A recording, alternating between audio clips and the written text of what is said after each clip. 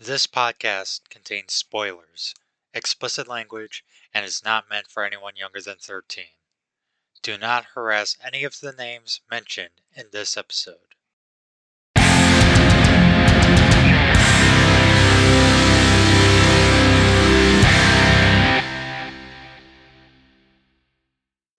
Hey, how's it going, everybody? Welcome back to John vs. Film, and this week's episode, it is the first of Batman month. I don't have a really catchy subtitle for it. Uh, the Dark March. There we go. Today's the first episode of Dark March.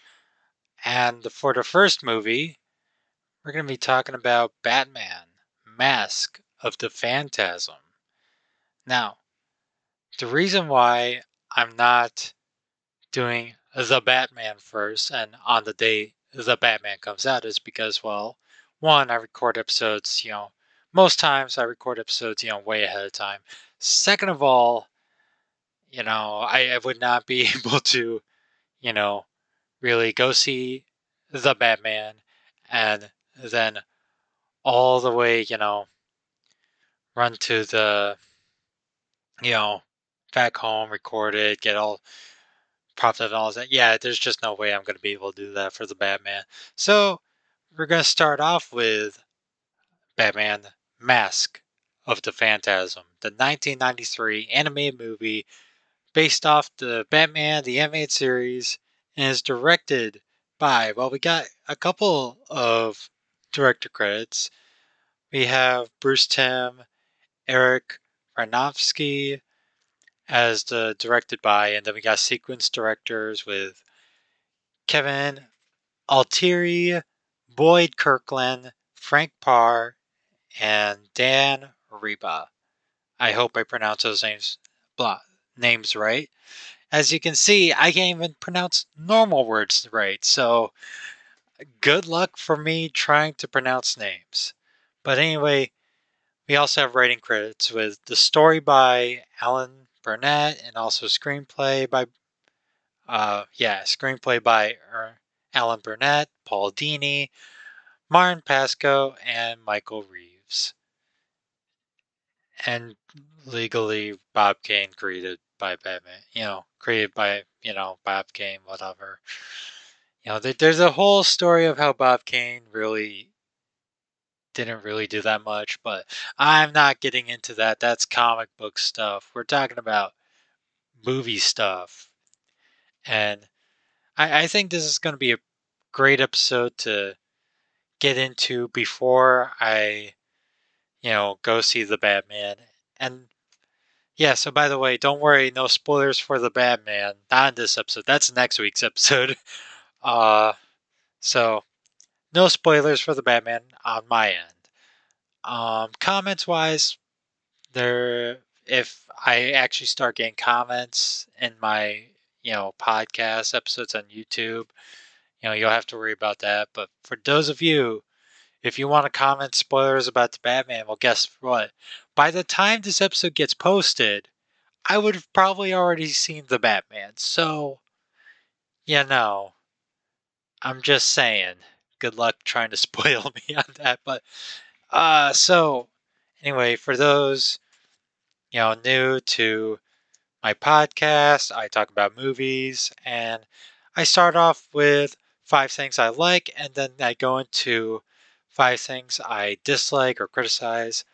Sometimes I do a little thing called John versus Critics, where I find a really negative review on IMDb and you know joke on it, but that's not going to be the case for this movie.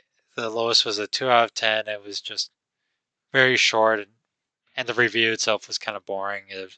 There was not much material to go off of. But anyway, anyway, I'm rambling on. So let me get into the actual review portion of this podcast and talk about the things I like. Well, first of all, you got to mention the art style and the art direction.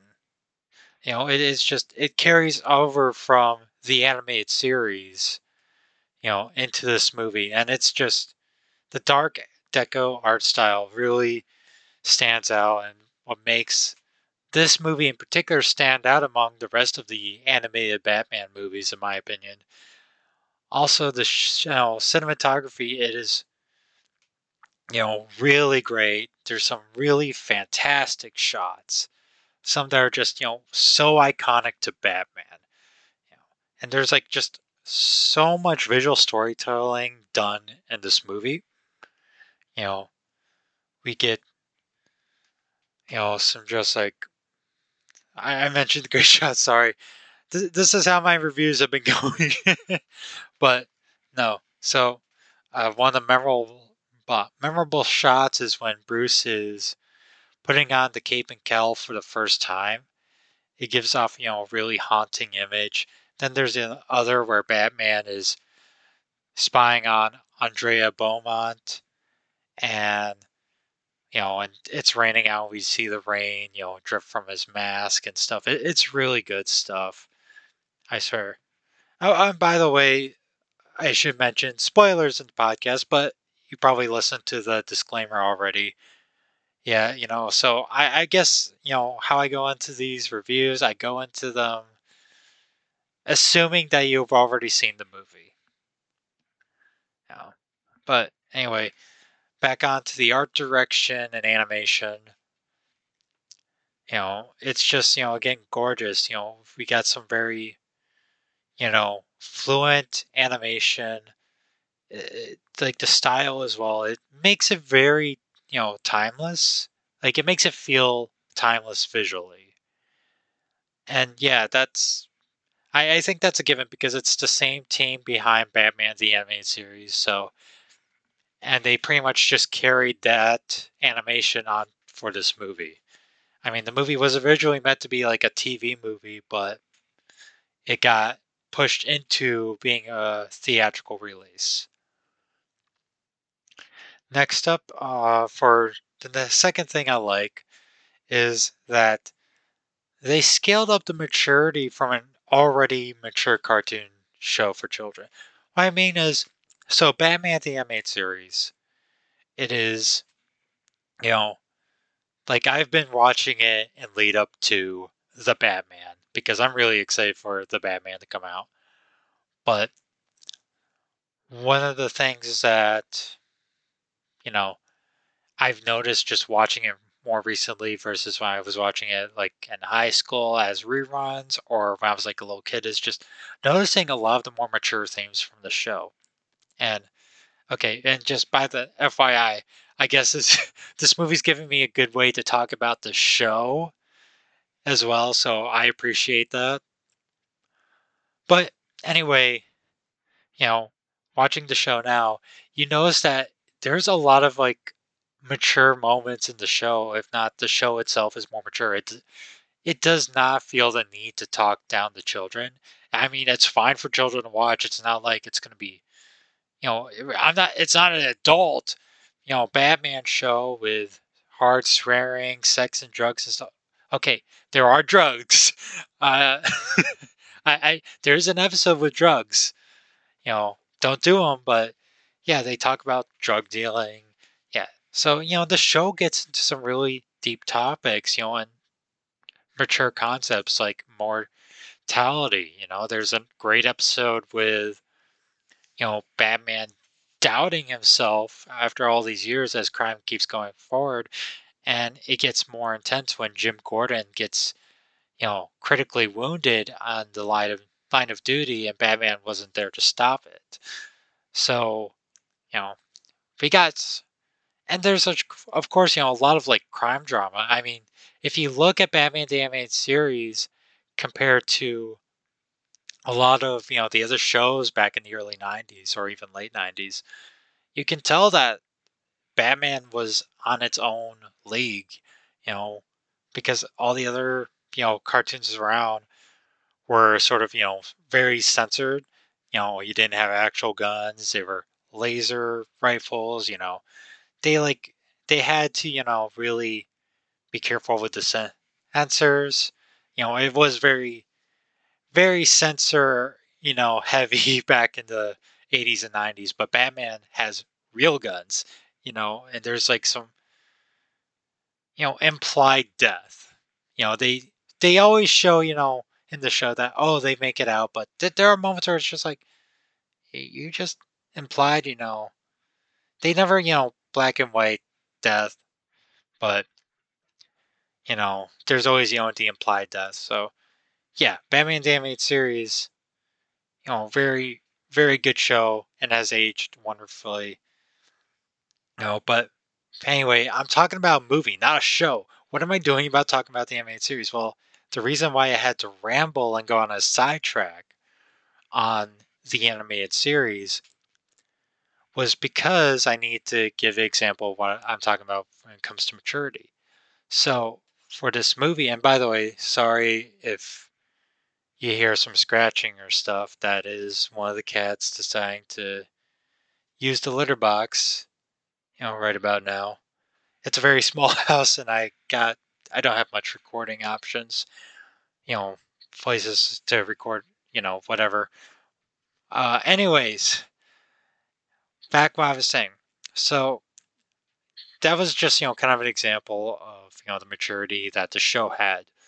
So, okay, last sidetrack. I know I kind of, I just noticed that it's like, oh, I go into assuming that you've already seen, the movie, but then I just go on and explain about something that you've probably already seen, so my bad. But I guess what I am saying is that in the movie, it it cranks up the maturity. We get actual death, not like implied death, or maybe they died, maybe they didn't die. No, we get some hard, concrete death as a new vigilante known as the Phantasm starts killing, some crime lords. And even Joker gets a kill in the movie. Yeah, like and we actually get to see a corpse. You know, one of the crime lords, he was, inflicted with, I guess, Joker's gas and had a forever, frozen, smile face, on his, dead head corpse, who hold a bomb. Yeah, so Joker is like also very messed up. Like he was messed up in the show, but there was always, sort of a cartoony Looney Tunes kind of thing about it. They made him more cartoonish. But here, I mean, it's still the Joker from the animated series, but they essentially let him off the leash. And he gets pretty dark. You know, and like the movie overall just is a darker, even for the show. And we get to see blood. It's very mature, and I think that was a good thing. If you can't really like if there's one thing that you could definitely rev up for a theatrical film, it is, you know, or yeah, like I mean, originally made for TV movie, but then turned theatrical movie, I guess, you know, for Batman is to rank up the maturity. Not make it hard, hard R or anything, but definitely be like, yeah, we get to actually do some things now. We get to really, boot it up.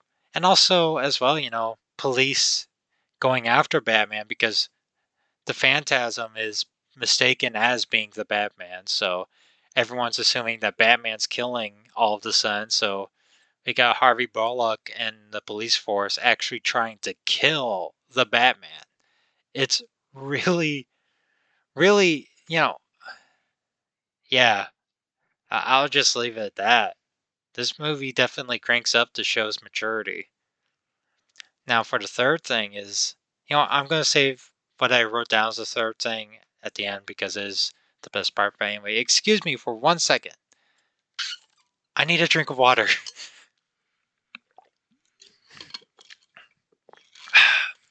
Much better. And no, I'm not editing it out because I treat my podcast like I am doing a live stream. I would actually do a live stream if I could, run an Ethernet cord and, through my house. And yeah, it's just, I'm not in a very good setup for streaming anyways. But anyway, I will get into the third thing of what I like about this movie. It's the music. So, Batman the Animated Series already has, some really great music, and I'm talking about the original stuff, not just the intro, that has Danny Elfman's, theme play it, but I'm talking about the original music that has been composed by Shirley Walker. And so the music from the show is already great, but what's really great, like particularly great about its use in this movie is that it has a very cinematic flair to it.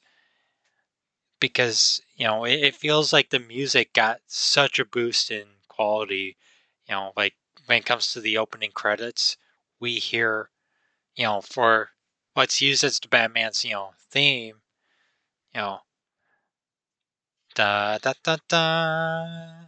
It's it is sort of a rendition of Danny Elfman's theme, but it has its like own twist and stuff. But what it gets here, it gets like an additional choir that just boosts it up. And I gotta say, just as a warning, I'm a real sucker for good, choir implementship into music. You know, it's like when it comes to movie soundtracks, especially, like you got a good choir going, you got me in, you got me hooked. So, and it's also used at very good times. So not just the opening credits, but when Batman in the flashback scenes, first on the Cape of Cal for the first time, you get to hear that, choir, Batman theme, and it's just so good. It is so good. I, I feel like now that the show just needed, just like, oh, can we borrow this now? Thank you. Just take the music from the movie and put it into, or just those versions of the music that they have already been using and put into the show. It's just a very good. My fourth point of what I like about this movie, it is the voice acting. And when I have to mention it, because I think we got, like, this is probably going to be the only time this month where I'm going to be able to gush about Kevin Conroy and Mark Hamill as being the voice of Batman and Joker, respectively. You know, like, let's quickly go off, Mark Hamill's portrayal as Joker. I mean, like, in this movie alone, he is just fantastic. He portrays the Joker so well. I personally, I this might be a hot take. He's a better Joker than he is a Luke Skywalker. I mean, he oozes that personality in his performance. You know, he does a great job balancing between cartoonish and terrifying. He knows like how to really, you know, get, Joker to be angry, really angry at someone, and snap at someone, and then the next second, like snap the fingers, just go back to being all cartoony and silly. It is really great. He comes, like Mark Hamill's Joker is both funny, but also disturbingly terrifying. It is truly an iconic performance. And then we get to go to Kevin Conroy, who masters the voice of the Batman and is my favorite actor to portray Batman. I mean, yeah, that's a real hot take right there, right, John? Yeah, Kevin Conroy, favorite actor who portrayed Batman. Gee, such a hot take. But no, seriously though, Kevin Conroy is someone who gets who Batman is, and a lot more than a lot of actors. Like I remember hearing from an interview that I think it was like a bonus feature on one of the anime series DVDs where he mentions that, how he portrays Bruce Wayne is slash Batman is that Bruce Wayne is the mask, but Batman's the real person. And you hear that in his, like in his, performance. So I guess, that's like my criticism for a lot of modern day Batman performances is that they I blame Christian Bale for this. I'm sorry. Not like just that direction they went for Christian Bale's Batman with having a voice like this to really disguise your voice. And then that just revolve into, later performances having, either using a voice changer or something like that to really, be like, oh, he's doing that to disguise his voice. But Kevin Conroy, what he does, he has a more, cheerful, friendly attitude as Bruce Wayne, the playboy billionaire philanthropist. He comes off as very, genuine, like, oh hey, I'm your buddy. How's it going? Very upbeat. And then he switches off to something more serious, you know, but that would be more of his real voice. So he, you know, the real voice for Bruce Wayne slash Batman is the Batman voice. That is the normal voice. So he's putting on a performance as Bruce Wayne, but as Batman. That is him. He is serious. He is vengeance. He is the knight. He is Batman. And apologies for that probably horrendous Kevin Conroy impersonation, but in all seriousness, that is the gist of Kevin Conroy's Batman, but he also does a really good job here portraying as the Batman we know from the show.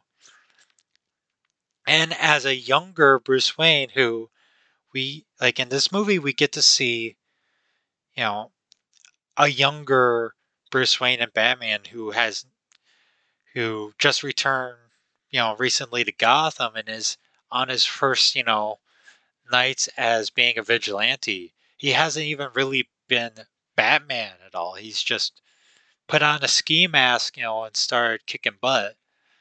And this is like kind of discovering it's that like weird middle puberty era, I guess, for Batman. Not really puberty, but it's not the origin of parents getting shot, but it's like more of after he is done with his training and is back in Gotham and goes first pursuing, fighting crime. He does that, but it's him discovering how to do that. And we get to see the origin of how he found the Batcave and all that. Yeah. So anyway, another drink of water. Apologies, real quick.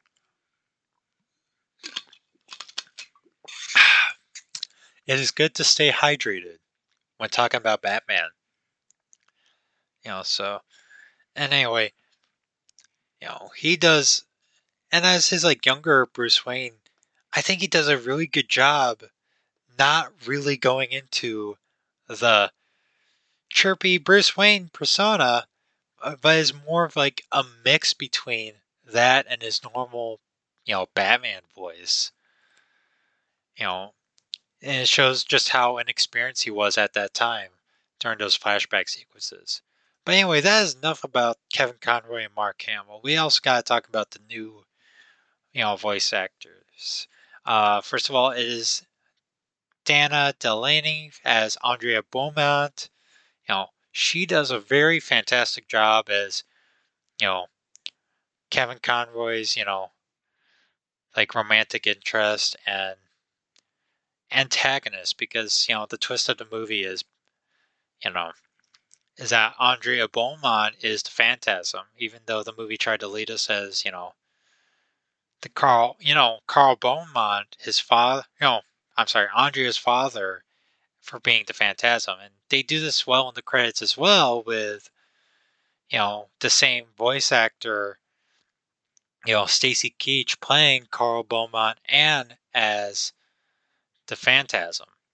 And by the way, his voice as the Phantasm is truly stellar. Like, it's very haunting as he does this.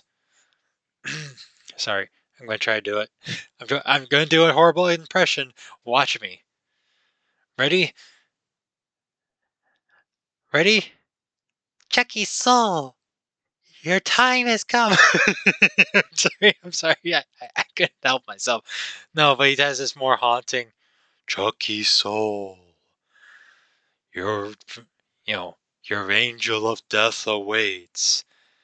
You know, something like that. I'm sorry about the fake out. I had to. I gotta. I gotta try to joke around. I can't be all serious. I don't want to be like Batman. You know, but yeah, their performances are really great. And again, going back to Dana Delaney, I'm pretty sure that's how you pronounce her name. My apologies ahead of time if I butcher that.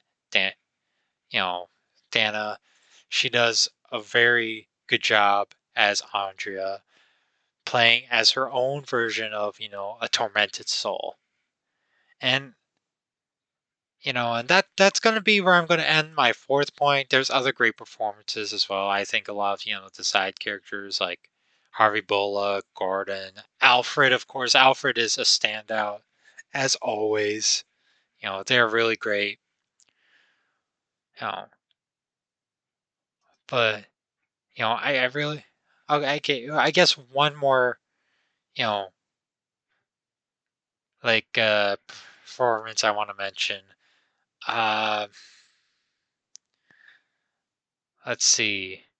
I don't remember. You know, I don't. Arthur Reeves. There we go. That's the character I was looking for. You know, the actor for Arthur. He did Hart. Yeah, I'm sorry. Hart Bochner. Yeah, I'm reading this off of IMDb. So again, apologies ahead of time for butchering names. I keep saying ahead of time. I'm pretty sure we're past ahead of time, but you know, overall he does a really good job as his character Arthur. But I think the one performance, stand up performance he does is that he gets, poisoned by Joker with, the laughing toxin and he's in the hospital. And, he was laughing uncontrollably, you know, and then he finally gets to calm down because the doctors were able to treat him in time to, calm him down. But then Batman comes out, comes to interrogate him and and he starts laughing again, but the laughter is being triggered because he is, you know, nervous because of Batman. And he does a really good job of portraying, like this person who is not laughing because it's funny, laughing because he, you know, is forced to. Like he does a very good job in that performance, showing, that he's truly fearful, but is also being forced to laugh. And not just like a, oh, ha ha ha ha, but like more of like physically he's being forced to laugh. Like his body is forcing, laughter out of him, you know, and it's just a truly stellar performance, so very well done in that scene. So this final point is going to kind of be like a combination between all of the other points, but it's really the story. The story here, it is an absolute standout. As it is a very tragic story, but it's also very well written. There's a lot of great visual storytelling along with written, you know, storyline. There's some like a very good,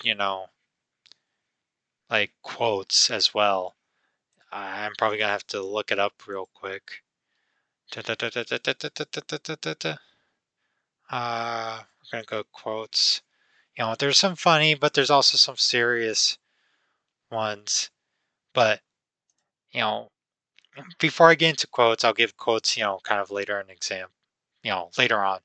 But let's just get into the general story. I've already mentioned, how Batman's being framed as for killing, these crime lords because the Phantasm is doing it. But what this movie does really well is it digs into Bruce's psyche. And he digs at it when he's, in the flashback scenes when he's younger, when he's first starting out. It gives us a scenario where, Bruce was indecisive of whether or not he should continue on with his journey of vengeance, to fight crime, because he met Andrea and he fell in love.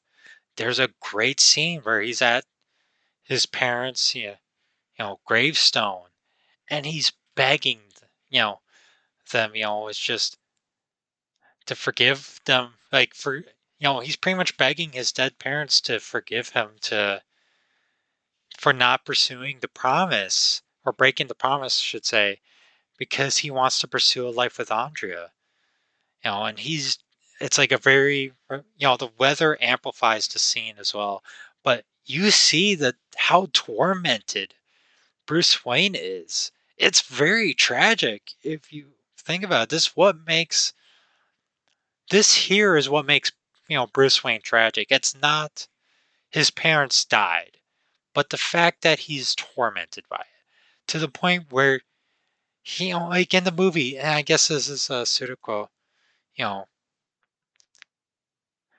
like, yeah. So I will read you this, sort of, dialogue, from the scene. This is one of the standout quote, dialogues, or just moments in the movie.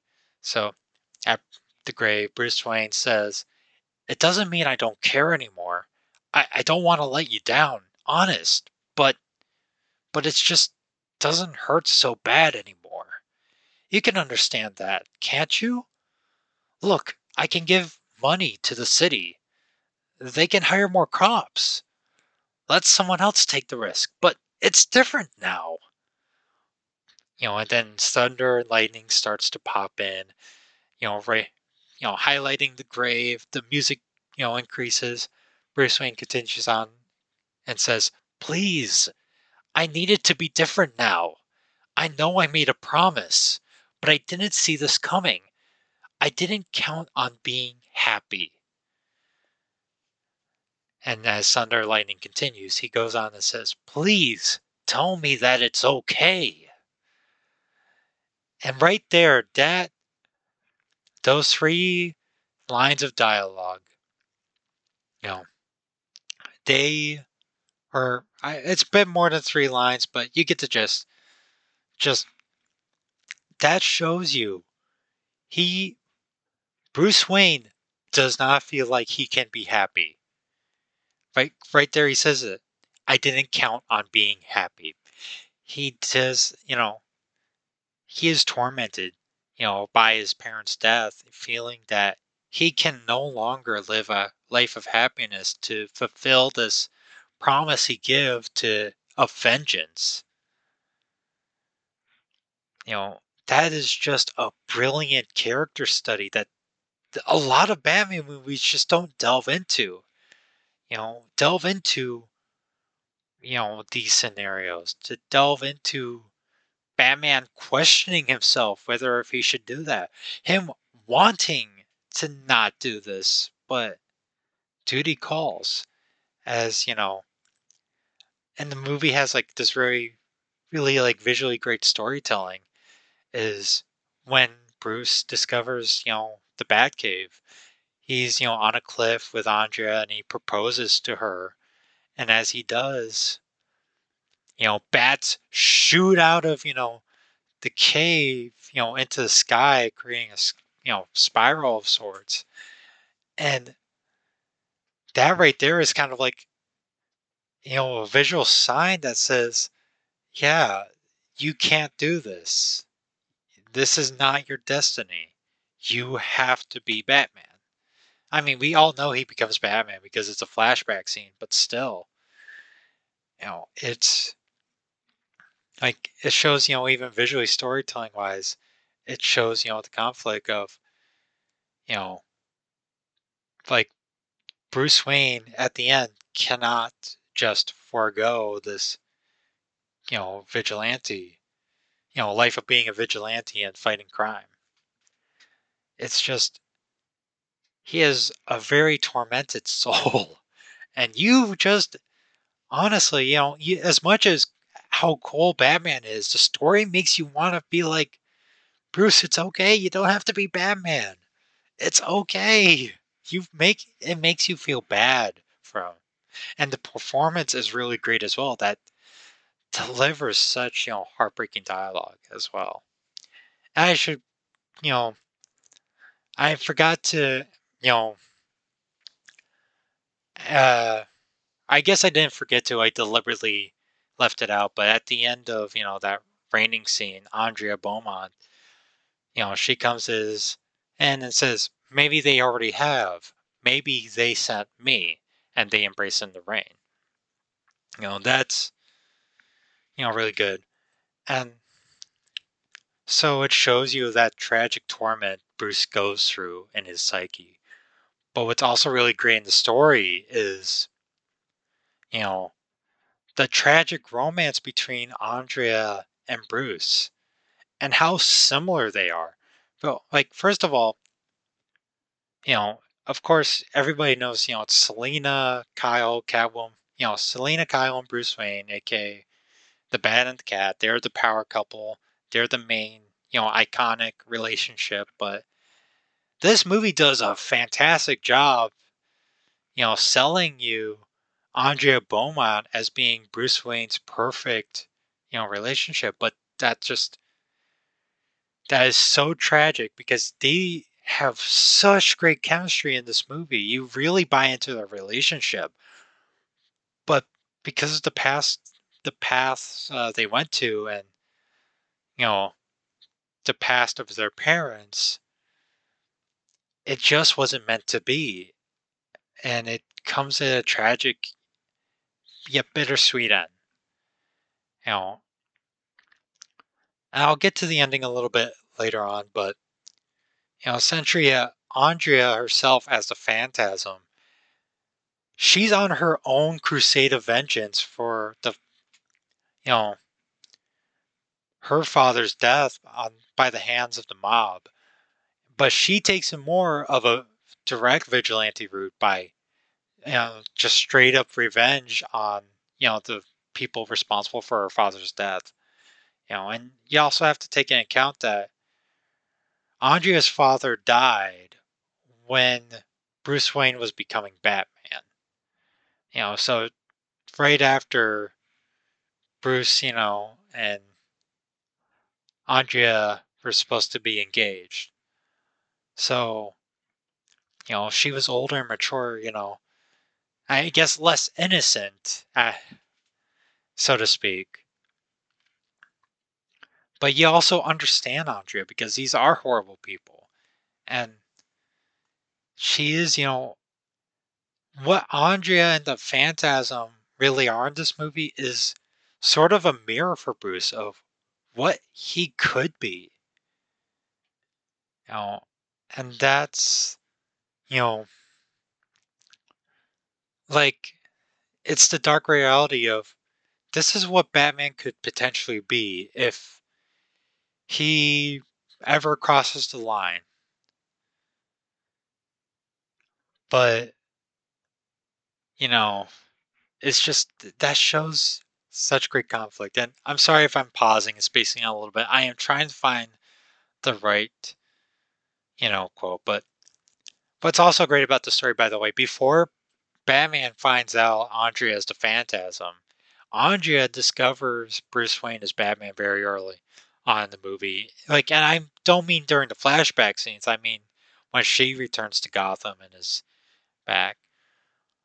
Uh, like, there's this great exchange where Batman says, like, still following your father's orders, and Andrea replies with, I just lost it. Yeah, so Batman says, do you still follow your dad's orders? And Andrea says, the way I see it, the only one in this room controlled by his parents is you. Which we find out later on, that's not the case. You know, but yeah, it's just I want to give more examples of the dialogue. First of all, I've gotten into a lot of the serious ones, but I want to get into one of the very humorous ones that, I guess has been memed a little bit. I've seen some, or at least some quotes, or pictures of it, where Batman says, "You think you know everything about me, don't you?" And Alfred says, "I diapered your bottom. I bloody well ought to, sir." Which, by the way, that is the perfect essence of Alfred. Just, yeah, he's the only one that gets away with saying stuff, to Batman like that. Ah, it's so great. But I'm trying to, anyway, you know, find the one quote I'm looking for. I'm looking at IMDb's list. Let's see.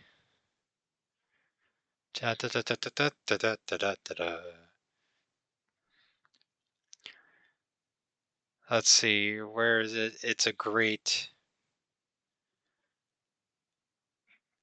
one. Shoot. It's probably, and it's just okay. And the reason I'm trying to find this quote, apologies. This is messing up the podcast a lot, but it's really, encapsulates what I've been saying about this movie. You know, I mean, I can see. Let's see. Where is it? Where is it? Come on. I'm not finding it. Shoot.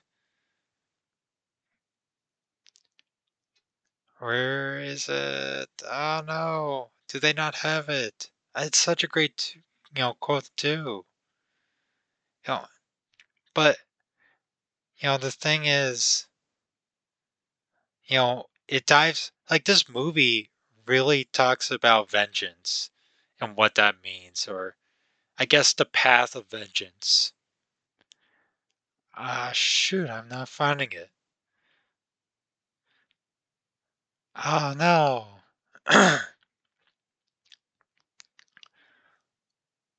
Oh no, where is it? Shoot. I should have had this. You know what? This is my bad. I should have had it ready already. I guess I can go through the one with,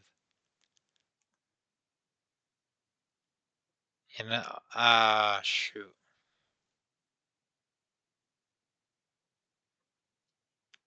Let's see.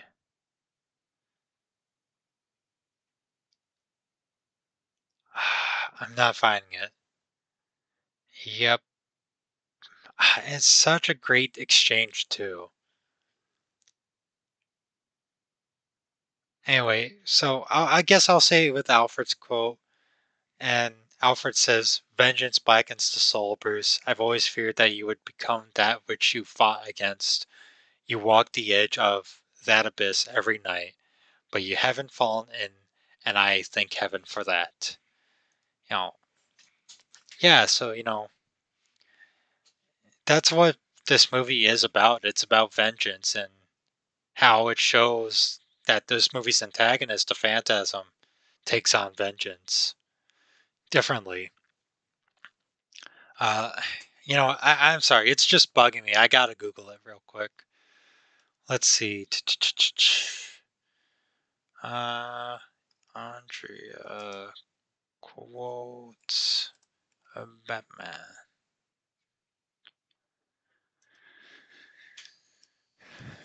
Let's see.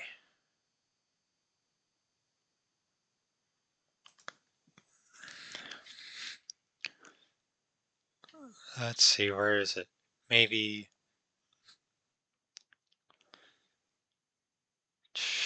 I'm looking at different sites, so give me 1 second. I'm not editing this out. No, no, no, no, no, no, no. Where is the quote? Yeah. Shoot. Let's see. Oh, there it is. I found it. So this is when Batman is confronting Andrea after he found out Andrea is the Phantasm and Andrea is trying to kill the Joker because the Joker was the last person on her hit list and is the one that directly killed her father. But anyway, Batman says, Your father's dead, isn't he? You came into town early to get Chucky's soul, so you could shift the blame to your father if necessary. Andrea then says, They took everything, Bruce. My father, my friends, my life, you. I'm not saying it's right or even sane, but it's all I have left. So either help me or get out of the way. You know I can't do that. Look, what they did to us, what we could have had, they had to pay. But Andy, what will vengeance solve? Andrea, if anyone knows that answer to that, I'm sorry, if anyone knows the answer to that, Bruce, it's you. And there's a pause after that. It is such a great quote. It makes Batman look hypocritical by that. So, and I'm sure that quote was on IMDb. I just wasn't looking hard enough or was getting distracted. So, anyways, apologies for that montage, but I just wanted to say there's so many great quotes, so much great dialogue between characters. It's really fantastic, really well made. And I will leave it off, by saying, the climax ends with the future, you know, fair or whatever. It is getting, uh, blown up by the Joker, but Andrea has the Joker in her grasp. You know, Bruce is like, Andrea, come with me. The place is blowing up. And Andrea's like, no, it's going to end tonight. So the fire blasts in front of, Bruce. Bruce falls into, like, there's a hole that's created underneath Bruce, and he falls down into sewers and he gets washed away. And Andrea and the Joker stays there as Joker sees the explosion and he's helpless, but he just laughs in the face of it. So then we get that quote of, from Alfred, about vengeance. And this is where it becomes bittersweet, is that Batman finds a locket, that has a picture with, you know, his younger self and Andrea that was dropped into the cave, from above by Andrea, and we get to see Andrea, leaving Gotham, but she's, has a little, what is that saying? It's like the little face covering thing that, people wear in funerals. She has that, and she's sad about what happened, So it's a very tragic, but yet bittersweet ending. It's bittersweet because we get to see both our characters survive, but it's tragic because we know this relationship that we've been invested to can never be. They can never be in a relationship, and it sucks. But then the movie ends with Batman brooding on Tower, but then the wow, did I just forget about the bat light? Wow, that is not what it's called. The bat signal. Wow, I can't believe that escaped my brain. But anyway, the bat signal lights up in the sky. Batman looks up to it, and then he starts to swing to GCPD. Now, so yeah, needless to say, I really loved, you know, this story to this movie. And just this movie overall, it's fantastic. But, of course, no movie, no film is perfect. So let's go into my dislikes and criticisms. And the first thing I gotta, mention what I dislike. What I dislike is that there's a fight between Joker and Batman at the World of the Future Fair, and they're on this, miniature city, you know, set that makes Batman and Joker look like giant, kaiju. And don't get me wrong, the fight is fantastic. I love that battle. Very well done. But my problem is there was not enough miniature destruction. I think this movie could have benefited from, some direction and help from Subaraya Productions or Toho. Back when Toho was doing, you know, live actions, tokusatsu effects, or even Kamen Rider. But mostly, Toho and Subaraya, who have experience with giant monsters destroying cities. I feel like they could have gotten at least some advice that, have more cities being destroyed, more buildings, collapsing and all that. There just wasn't enough. And I'm not, including the explosion at the end. No, that doesn't count. It has to be done, with, bare fists, or whatnot. Anyway, I guess that's my joke dislike, but let's go into some more nitpicky areas.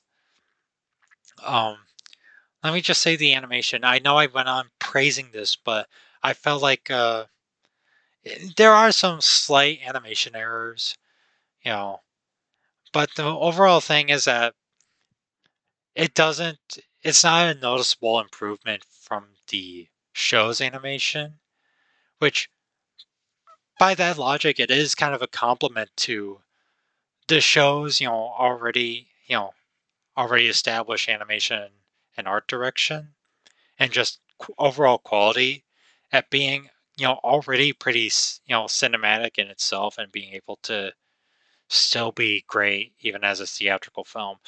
But you would think, a movie, you know, that gets a theatrical release would have, an improved animation and stuff, but that's not the case here. Part of the reason is because this was supposed to be a TV movie, but then gets, but then was decided to become a theatrical release. You know, I think it's just kind of a shame that, in terms of the animation, I think if they went about it as a theatrical movie from the get go, I felt like the already stellar animation could have really, really get a glow up with a theatrical, I guess, execution. And also with, this animation errors happening, that is not going to be, I'm not going to knock the animators for that. I think, if anything, uh, that's a knock against the studio itself, as it shows that the animators were not given enough time.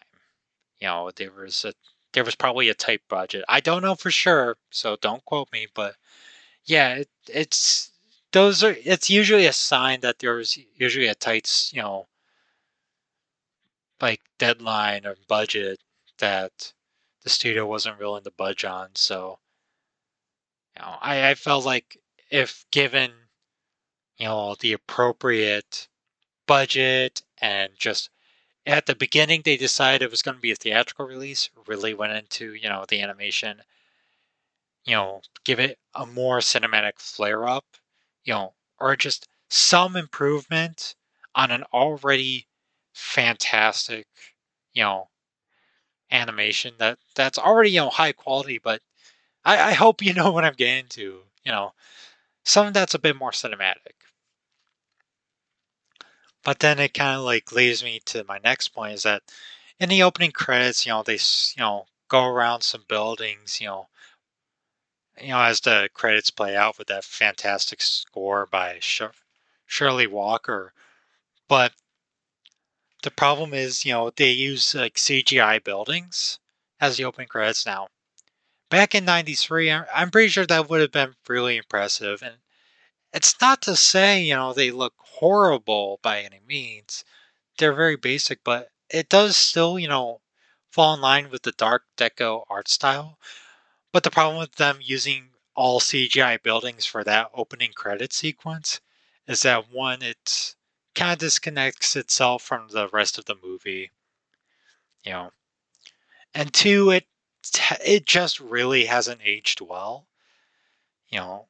And I guess I gotta compare this to you know the show a little bit just for a second because Batman the Animated Series has one of, if not the best opening sequences ever, where there is no text. It's just a visual, just great visual storytelling showing, this short story of, two guys robbing a bank and Batman stopping them. But it's done really well. There's not even a title sequence of saying Batman. It's just at the end, it's Batman on top of a building, then lightning strikes, reveal, you know, revealing Batman from the shadows. It's you probably seen the intro. It's very good, but yeah, the CGI buildings make the opening credit sequence aged very poorly visually. I guess is what I'm trying to get. So I got that. My next, criticism point is that I don't think Joker needed a personal connection with the Phantasm. You know, or I guess I don't know. I guess it was.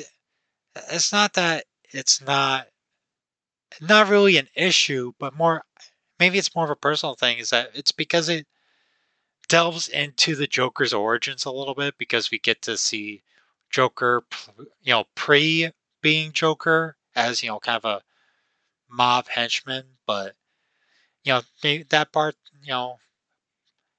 bothered me, but having just that personal connection, being the one that killed Andrea's father, it's just you know the thing is with Joker, you really don't. He's a villain that you really kind of don't want to know the origins of, or the lack of knowing his origins is what makes the character so intriguing as well as entertaining. It's just because he is like an overall mystery of why he is the Joker. I mean, granted, they didn't delve into his origin too much. It's just more visual. Like, yep, that guy's the Joker right there. But it's enough to say, yeah, no, don't do that. Don't do that. Why'd you do that? You know. So I guess that's more of a personal thing for me. But here, this one's a criticism. And it's that I guess that's the thing of trying to do something like kill the Joker in a Batman movie for that, or it's a spin-off of a Batman show, is that you need the Joker to come back to be in the show. You know, so they sort of have to retcon him, die, having him die at the World, Future Fair, but then that leads into a problem. Why did Andrea let go of Joker? Why did she didn't kill the Joker, or make sure he was dead before escaping? So that was kind of just a problem with that little, prevalence, is that because we see the Joker appear later on in Batman the Animated Series, it's just one of those like, so that whole, World Fair future World of the Future fair exploding with Andrea and Joker staying behind has no ramifications because other than Andrea and Batman can never be together, you know. But it just kind of makes you question. It's like, wait, then why did Andrea, let Joker go? Why did she never come back to kill Joker? You know, I guess you can kind of summarize it, but as being, like, oh, she let Bruce's, words get to her finally, but the movie kind of established, though, that she was already on the path she was. There was no turning back. She was dead set on committing vengeance. So that, so that lessens the impact, I guess, of the movie. But at the end of the day, those are very minor complaints because overall, this is by far, if not, by far one of, if not my favorite Batman movie. It does so much right. And as it delves into Batman's psyche, there's a real mystery elements that really showcases Batman being the world's greatest detective, figuring out all this, so having an actual mystery to follow along with a pretty good twist, that's done really well. And it's hidden pretty well even for the audience, you know, or at least for the target audience. But the only real shame is that, like I mentioned before, it's just that they decided to make it a theatrical release after all the production was pretty much done, you know. And I guess, I wish they made the decision to make it theatrical near, like, at the beginning of pre-production. That's the only real shame of this movie. So yeah, that's it for this episode. Um, don't forget to click on my socials and the links down below. I'm on YouTube, Spotify, Apple Podcasts, Google Podcasts, Podcast Addict, and Podbean.com. And next week's episode, it is going to be The Batman, a very full spoiler review that will come out a week after the movie has premiered. I mean, for the time this episode comes out, yeah, The Batman, would already be out. So, yeah, anyway, thank you so much for listening if you made it this far. And leave a like, subscribe, comment, help me grow this channel. I do have plans for doing more content, maybe not film related, but something to, make more content of what I want to make. I'm thinking about, I don't want to go into it. I'll just say that I plan on doing more content. So it would be really helpful if you give me a like, give me a comment telling me what I'm doing right, what I'm doing wrong, if you love me, if you hate me, or whatever. Uh, but anyway, that's it for this episode. Again, really, truly, thank you for listening, and I hope you have a fantastic day. Take care.